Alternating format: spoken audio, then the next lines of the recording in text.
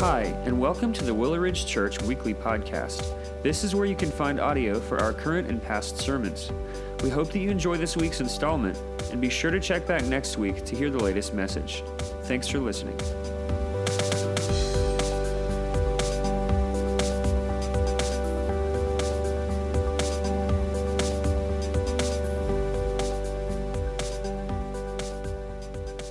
Well, good morning. Man, there's a lot going on around here, right?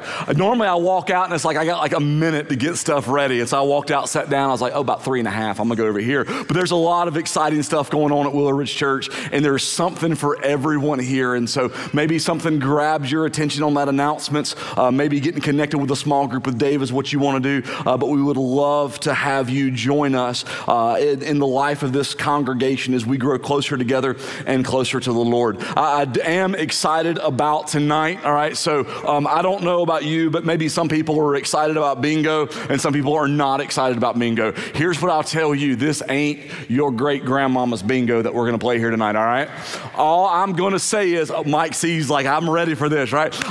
This is bingo Willow Ridge style. So that's all I'm gonna say about it. So we'd like to have you come back tonight as we have a whole lot of fun with a whole lot of food with our church family tonight, and so we'll spend time doing that together. Also, next Sunday, we're going to conclude our series on discipleship by looking at discipleship and the family. So very specific. You guys know, we'll talk about this in a minute. We've been working through some topics with discipleship, so it'll be discipleship in the family. And so what we're going to do next Sunday is we're going to have a time of family worship in our service next week, which is a little bit different than what we normally do. So let's kind of talk about what this looks like a little bit. So next week in the worship service with us, we're going to have 3s and up with us. So 3-year-olds and up with us in our service. All right, babies to 2s, they'll still have their rooms here in building 1, but 3s and older will be here. So what does this mean? All right, we're going to shorten things up with what we do, I promise, all right? Especially my teaching. I'm only going to preach for 51, not 53 minutes next week, all right? So we're going to tighten that up a little bit so that parents, you can help kind of keep their attention. No, we're going to shorten things down. We're going to, if you've been with us on a Christmas Eve service before, kind of think what that looks like, because we want to have an opportunity to engage your whole family in that, right? While still being faithful to God's word and God's worship that he's called us to. All right, next Sunday with everybody in here, we will partake in the Lord's Supper together. Now, Dawn and her team have done a wonderful job of putting together a resource, parents, that's available to you. She emailed it out this week. It's available on Facebook, and you can also pick up a copy at a check-in station about talking with your kids about the Lord's Supper, what that is and what that means, so that you are ready as a family with all those questions asked about what that looks like next week for y'all. If you have any questions, please contact us this week, and we would love to answer those. So let's go ahead and get this out on the table, all right? Here's what it means. Next week is gonna be a little louder, all right? Next week is gonna be a little bit more movement in the room. It's gonna be a little bit of chaos, and that is absolutely okay. It's absolutely okay. Here is the goal next week. Parents, Willow Ridge Church members, grandparents, our kids need to not just know that we go to worship, but our kids need to know that we worship, and they need to worship with us, all right? So from my heart, right, to yours, next week, this is not a reason to take Sunday off. It's not.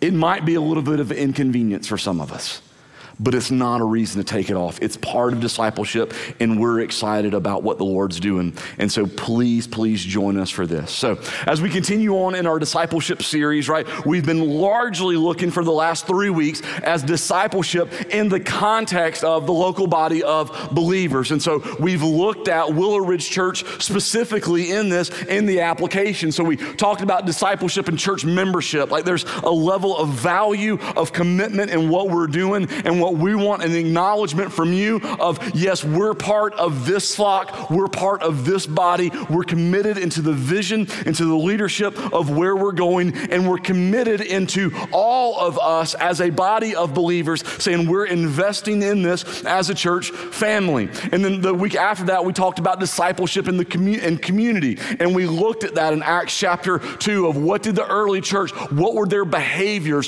what were their practices, and how did that build in among them some disciplines to help them grow closer, not only to each other, but closer to the Lord, as the Lord gives us one another in a beautiful relationship to come alongside, to help, to encourage, and push each other toward more being like Christ. And then last week we talked about discipleship and serving, that we're a part of the body of Christ, and that the local congregation is a reflection of that. And so each one of us plays an important and a vital role in there as we form the body so that the body can be as efficient as God has created it to be, to see more and more men, women, and children hear the gospel of Jesus Christ, respond to the gospel of Jesus Christ, and then grow in their relationship with Christ. And so we need all of us get in the game, all right?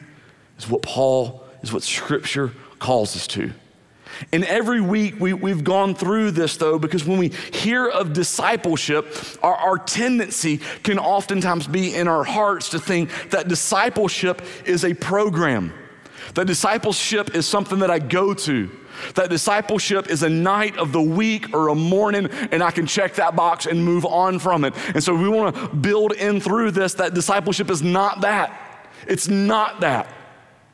Going to a small group does not check the box of discipleship and you're done. Signing up for a class does not check the box of discipleship and then you're done. That's not at all what we see with Jesus. Jesus comes up to his early first disciples and he says, follow me. Not to a building to take a class, but follow me in every aspect, in every part of your life so that you can become more and more like Jesus. And he says, I'm gonna make you fishers of men. I'm gonna produce something in you so that you live on mission for the Lord of what he's called you and created you to be. And that's what discipleship is. So discipleship for us should weave into every aspect of our life. So is small group an avenue to help us in the discipleship process? Yes. Are these classes a piece to help us in that? Yes. Is what we're doing on Sunday morning a piece of that? Yes. Is what Joel does up in this room on Sunday morning with our students a part of that? Yes. Is what Dawn does with our kids over there and that? Yes. But there's so much more.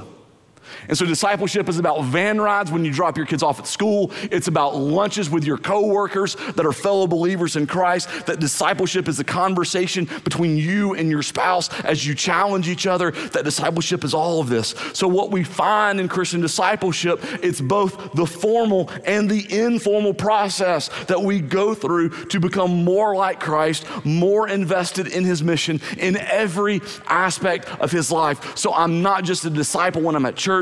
I'm a disciple in every avenue, in every season, in every stage of life, that where God places me. And so largely we've looked at discipleship in the context of the local body. But today we're gonna take a step closer into, not farther up to see more, but we're gonna take a step closer in this, and we're gonna look at discipleship and personal responsibility. And here's what I mean by personal responsibility. God does a wonderful gift and is gracious to us as he gives us the Holy Spirit when we're saved, who works in us to produce in us, right, the fruit of the Spirit that we talked about this summer, and to help us make us more into the likeness of Christ. God gives us his Spirit who dwells inside of us, is what we see happen on Pentecost, and it's what happens at salvation for all believers. And this is what God gives us. But God also gives us the community of fellow believers, right? What we've been talking about, who surround us to encourage us and to walk through this. But with all of that, you and I individually need to take responsibility for growing in our faith. And here's what I mean by that. We say all the time we don't like excuses, and we don't, but how many times have we used the excuse about where we are in our immaturity in Christ and blaming it on someone else? I have to take responsibility for my growth and my commitment in Christ. But here's the deal. We're going to begin with this, and then we're going to work through.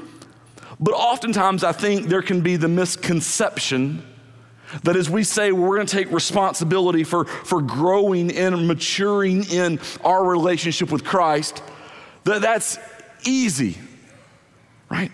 That it just happens. That we just can wake up every morning and, spiritually speaking, become a couch potato and just grow in our relationship with the Lord. But that's not the case. And you know that if you're honest with yourself about your walk with the Lord. And what we see is what Scripture points to us. So before we get to Philippians, I want to read a couple different passages in 2 Timothy 2, starting in verse 3. It'll be up on the screen.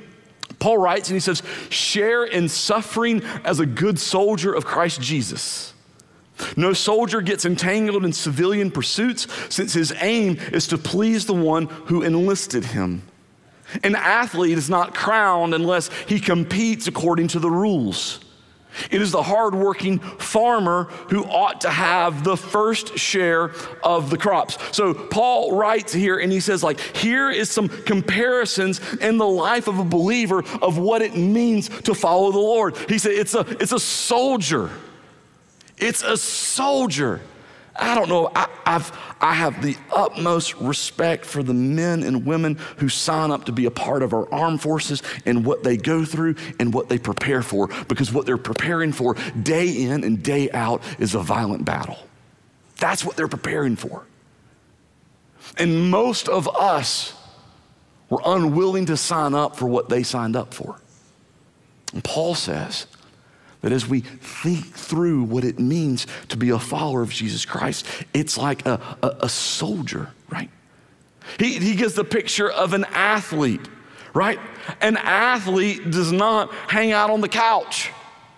An athlete works to prepare their body through vigorous training so that they can compete, so that they can follow the rules, to not have to skim by into what they have to do. He describes it as a farmer who works against forces beyond what they can control in order to produce something in a crop that is at its core very frail.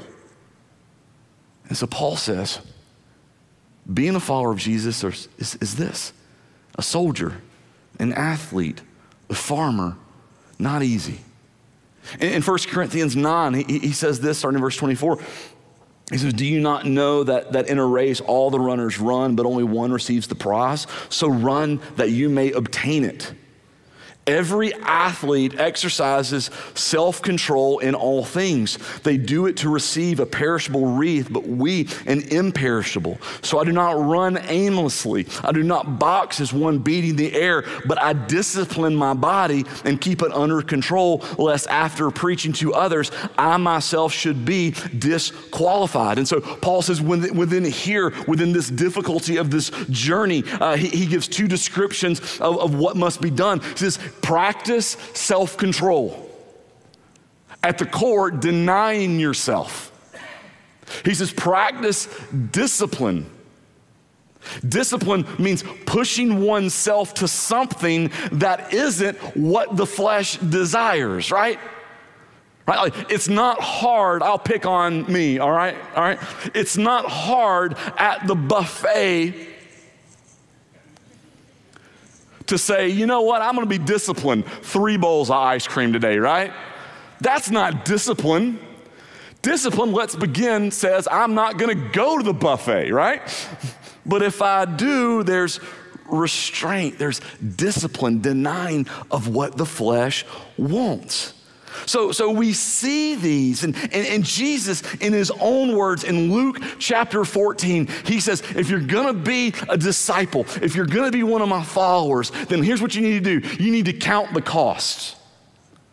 Because at the core of what Jesus is calling us to, there's no gotchas. There's no gotchas. Have you ever signed up for a deal that you were like, this deal is too good to be true? I found in my life, if I ever think this is too good to be true, guess what? It's too good to be true, and it's not true, right? And at some point in time, there's the gotcha. You didn't know what you were signing up for. And Jesus says, I want you to understand in following me, there is no gotchas. There is no bait and switch. There is no, this is going to be easy, right? Jesus says, take up your cross and follow me. That's what the gospel demands from us.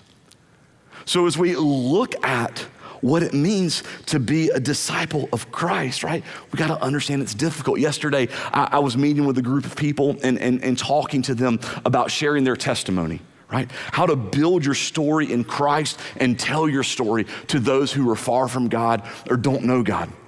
And we walked through, I said, it's really at its core, what you've got to get past is the layer of being uncomfortable.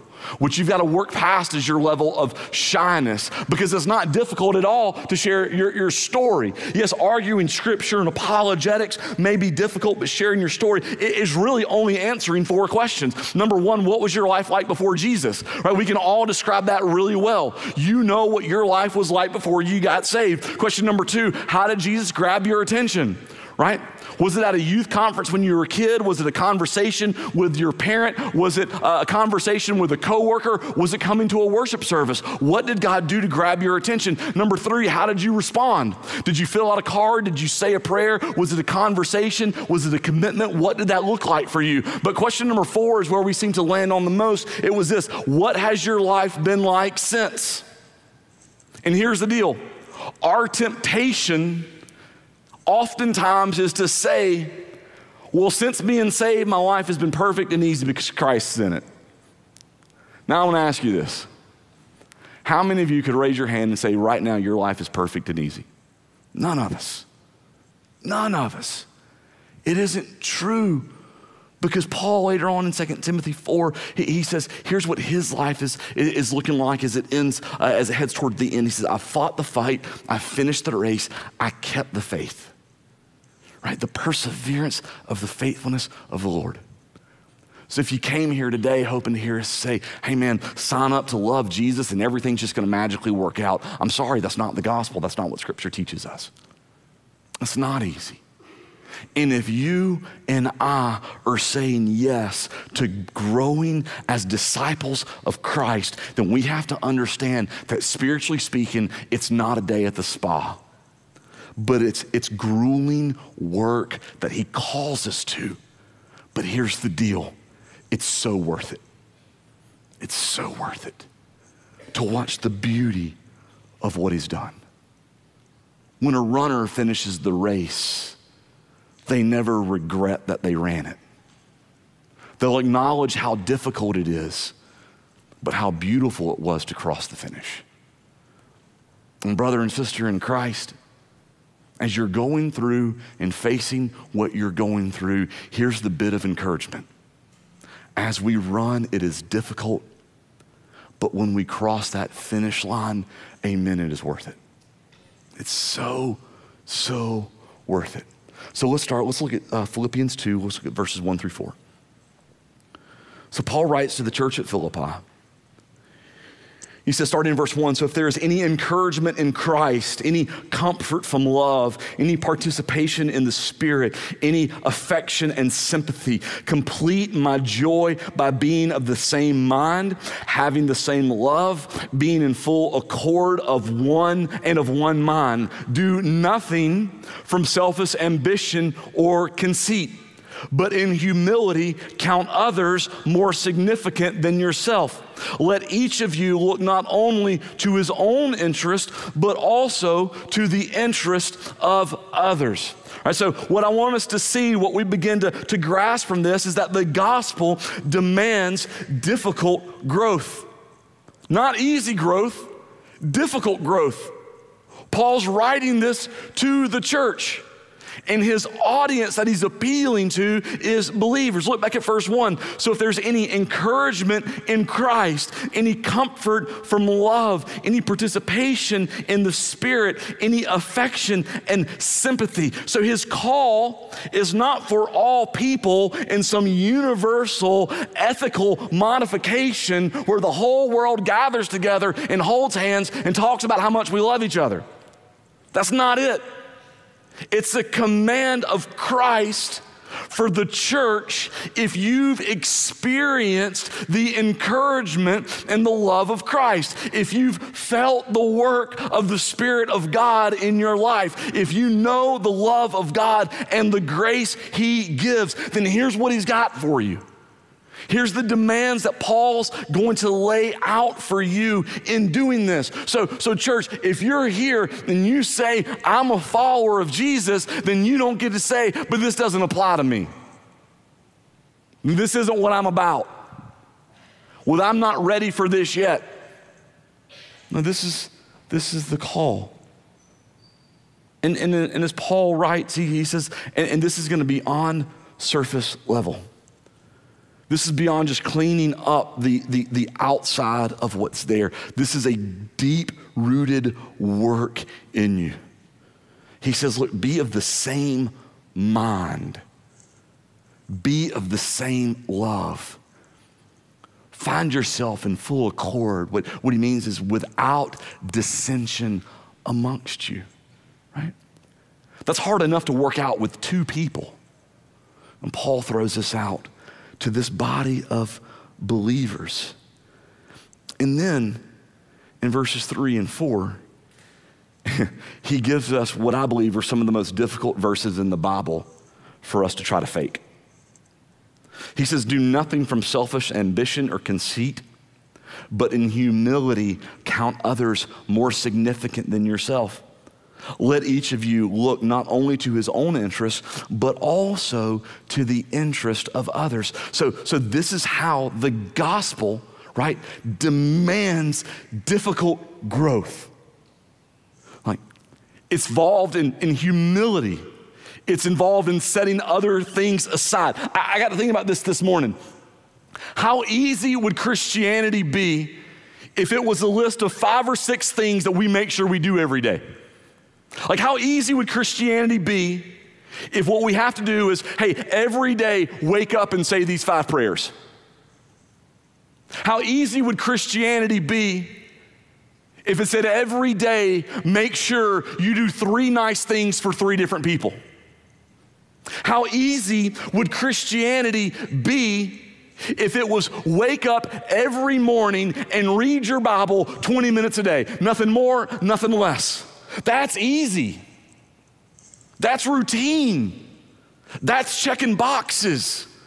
But here's what Paul says. You do nothing from selfish ambition, even if you feel justified for it. Even if it's your core, you know and you feel that you're right, and everyone else says that you're right, and it's going to profit you. Search your heart, and if it's of selfish ambition, you don't do it. Paul says, count others. Others here is all others, more significant than yourself. Whew. Right? All others. All others. You mean just 20 minutes a day or all others? No, all others. And then understand that at your core, your actions affect others. And so always consider them. So I remember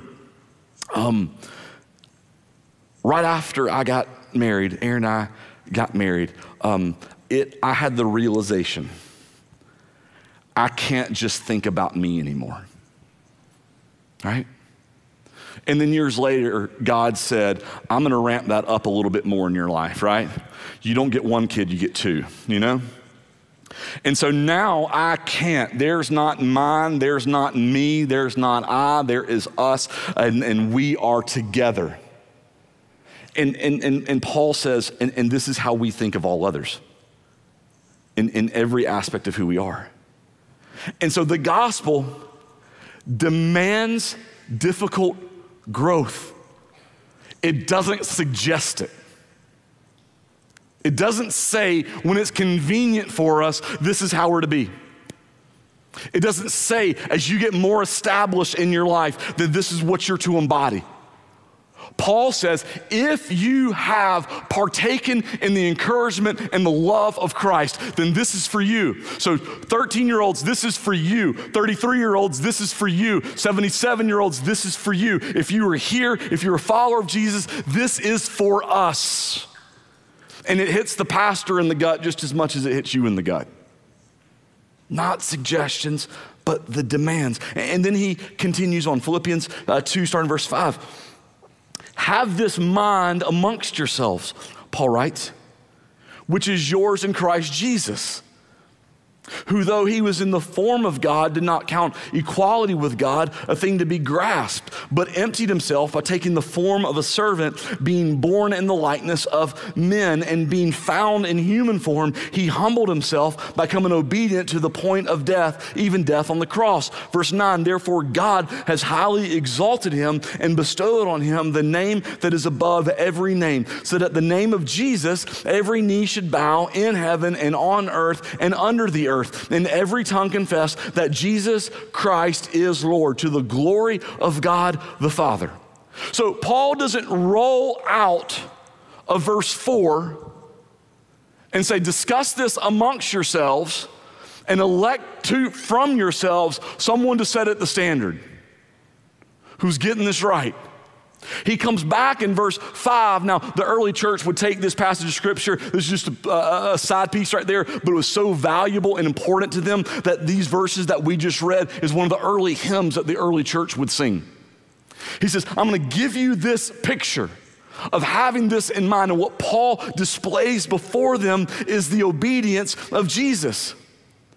And so here in this, Jesus is the model, Jesus is the standard, Jesus is the goal. So there can be nothing more because he's Jesus. And anything else compared is drastically, right, less. And he says, have this mind among yourselves, which is yours in Christ Jesus. So yes, others may exemplify a life with Christ, but he is the standard.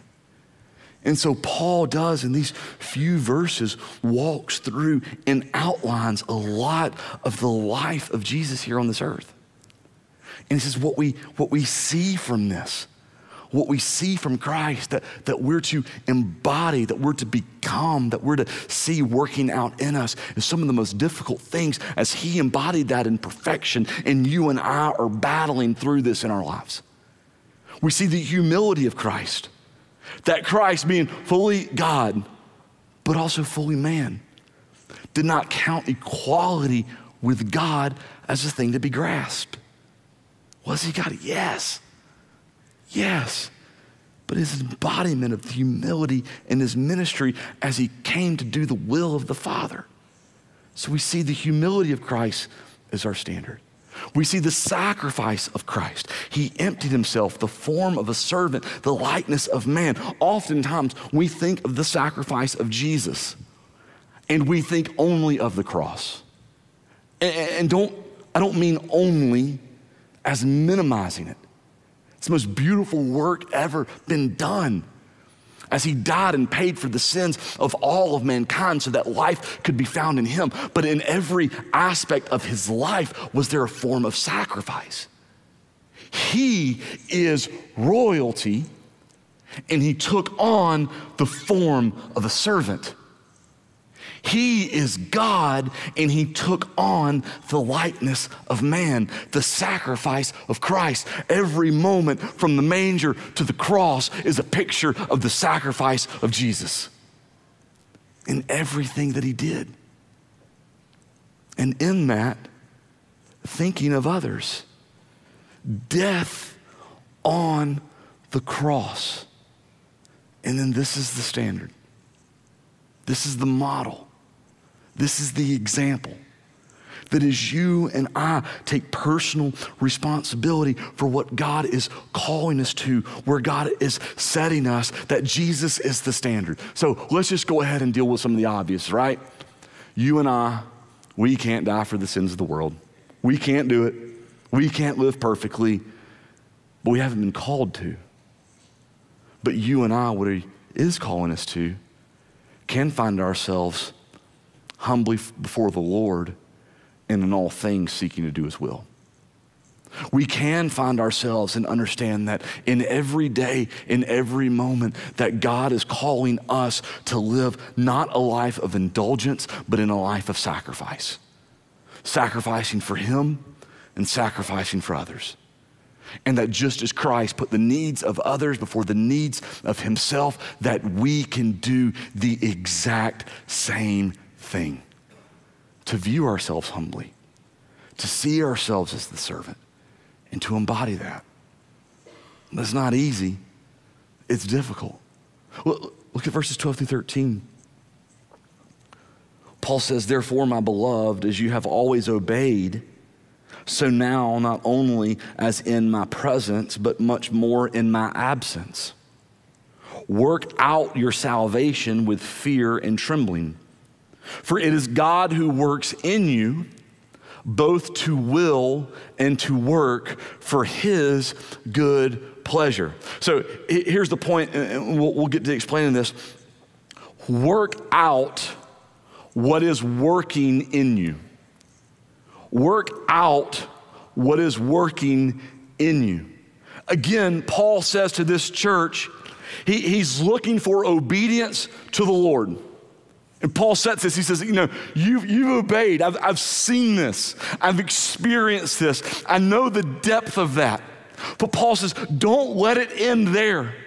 How much more you're called to obey, not only in my presence, but also in my absence of when I'm gone. And so Paul's saying to them, let this permeate and work toward every single aspect of your life. Like business owner, you should be a Christian business owner.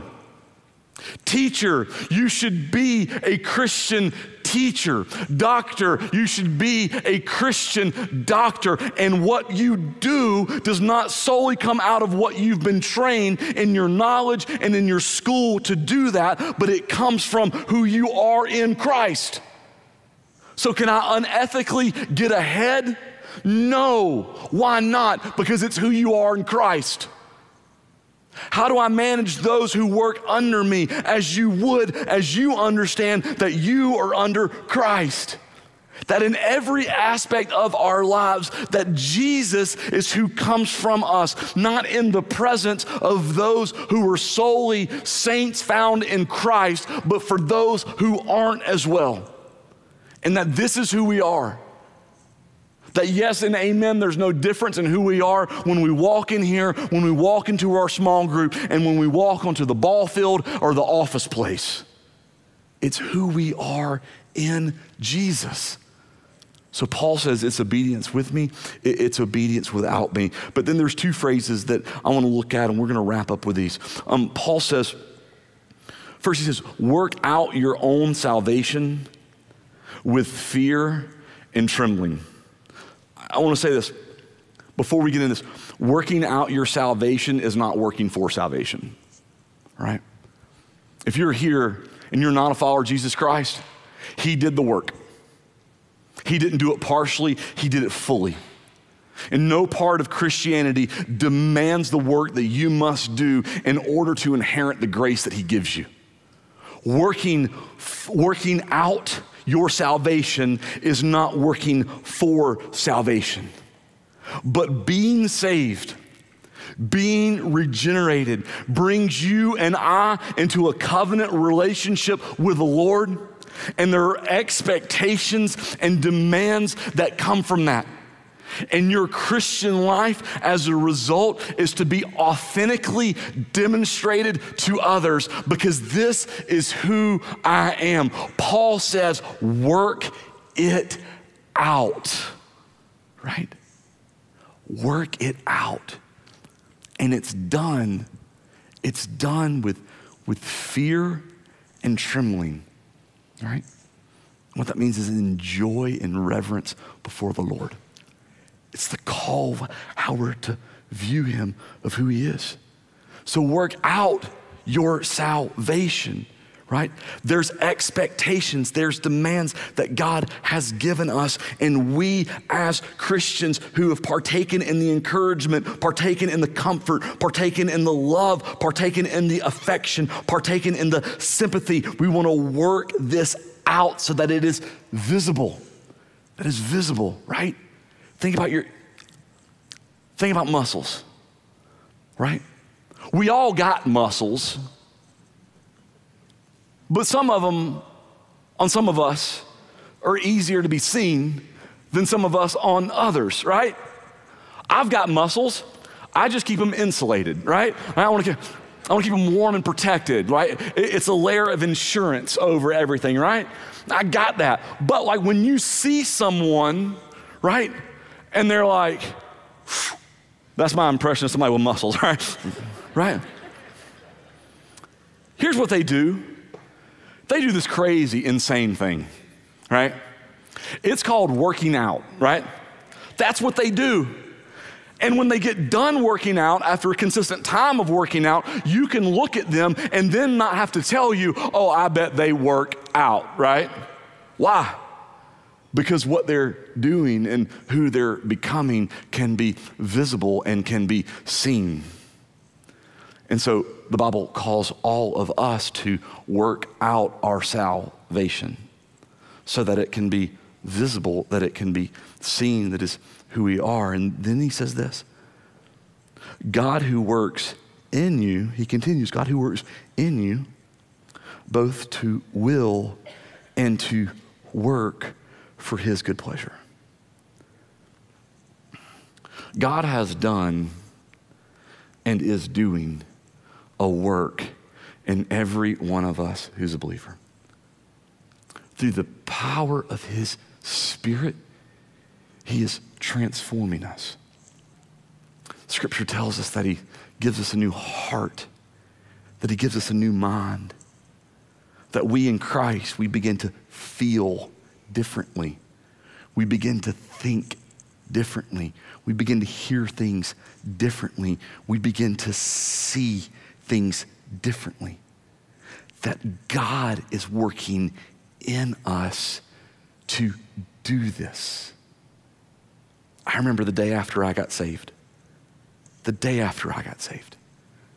A thought came to my mind that I'd had so many times in my life. This thought came. And immediately, a thought easily 1,000 times in my life, this one thought came into my mind.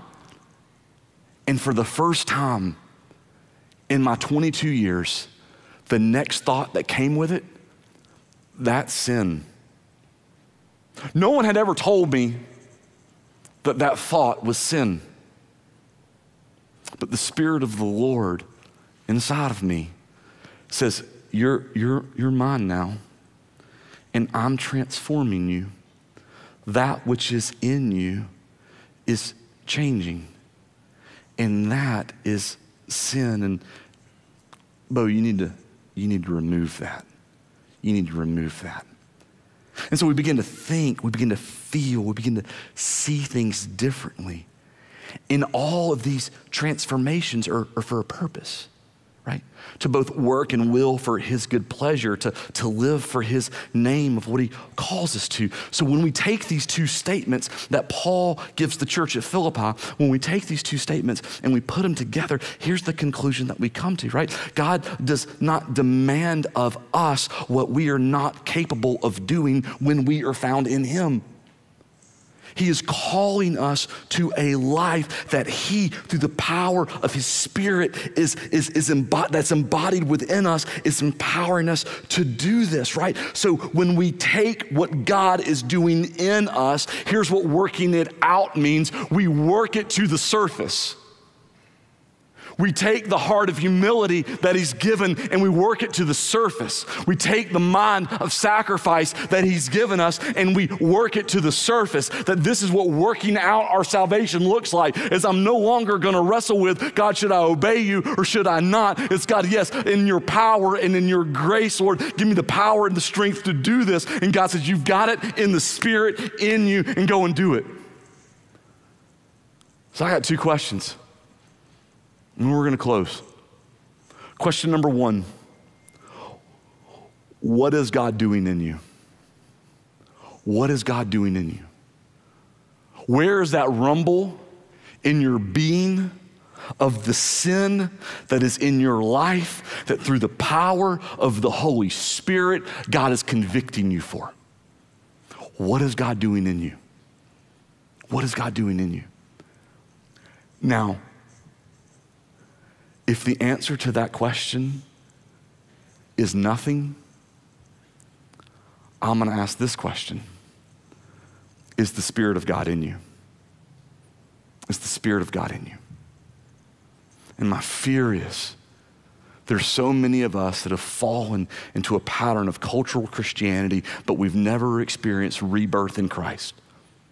And our Christian walk has been filled with checking the external boxes of our life, but we've never experienced the internal work of the Spirit that marks us as a believer. So what is God doing in you? And when you answer that, pursue it. Pursue what God's doing in you. And if you can't answer that, then today could it be the day that you fall down before Him?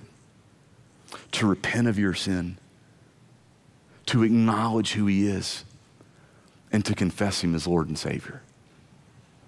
And I want to ask this last question. Not only is what is God doing in you, but this matters. What can others see from you? What can others see from you, right? Do they know you're a Christian because you got a really cool coffee mug that sits on your desk and says that you're a Christian? Do they know you're a Christian because you'll drop a note on Facebook, on Instagram, on something about the fact that you have a Bible verse, right? Do they know that we're a Christian because we slap a bumper sticker on our car? Or do they know that we are a Christian because of the evidence of the Spirit of God working in us? The more that I wrestle with this within myself, the more I come to the realization of how much I need to repent and confess every day. Amen? The more that I begin to understand of what God is doing in me, the more it brings me to my knees before Him. So this isn't a message of how we've all got it figured out or how I've got it all figured out, but it's a message for all of us to say, you know what? I need to take responsibility for me. And I need today to choose to grow in Christ. Would you pray with me? Lord, we thank you so much for today. We thank you, Lord, for this time that we could be here together. Lord, I thank you for the conviction and the drawing of your word. I thank you for the work of your Spirit in us. Lord, I pray that everyone in here could answer the question of what you're doing in their life. I pray that they could acknowledge the sin that they're working through under the guidance and conviction of your Holy Spirit. Lord, I thank you for the conviction that you're giving me, not only this week, but today and in this moment of the sin that's in my life. And Lord, I thank you in your grace and your kindness, what you do in your love as you bring us to the sweet spot of confession and repentance before you, where you forgive us over and over and over again. Lord, give us the boldness and the strength to work out our salvation. Lord, may people see the evidence of the Spirit of God in our lives, and they might not understand why we are the way they are, but Lord, they know that it's something different. And it's not through some man-made moral compass, but it's through the Holy Spirit of God that indwells and that lives inside of us. And so, Lord, may it transform us. May you transform us in every aspect, in every part of our life. And Lord, for those, the answer is nothing. The answer is, but there's not one thing that I'm experiencing right now in conviction with the Lord. Well, maybe today, Lord, is their day of true repentance. Maybe today is the day of their salvation. that maybe we signed up at one point in time for a list of rules of what we needed to do. But today we sign up for a relationship with our Savior and Lord Jesus Christ. Jesus, I thank you that you came, that you died on the cross for every sin, past, present, and future. I thank that you paid the debt, not in part, but you paid the debt in full. For every one of us who stand offensive before you, you paid the price, a price, Lord, we're incapable of paying. You as God's only Son. And Lord, I thank you that as your dead body lay in the tomb, that it did not stay there, but it came out from the tomb, alive in body, and that you walked again on this earth and you ministered and you ascended to heaven. And so that we know, Lord, that what we partake in, when we acknowledge, when we recognize as you as Lord and Savior, when we confess our sin and repent, when we surrender before you, Lord, that the tomb, the grave is not the end for us, but it's the finish line. And what awaits for us is a crown of righteousness that makes every bump and bruise and scar that we face on this earth worth it. Makes it worth it. It makes every point of persecution, every point of criticism worth it. It makes every arrow of hatred, every moment of mocking worth it. That it makes every moment of our lives worth it, because Jesus, you're worth it. Because every tongue in heaven and on earth and under the earth will confess that Jesus Christ and Jesus Christ alone is Lord. So Lord, I don't like the bumps and the bruises, but amen, it's worth it. It's worth it. And it's in Jesus' name we pray.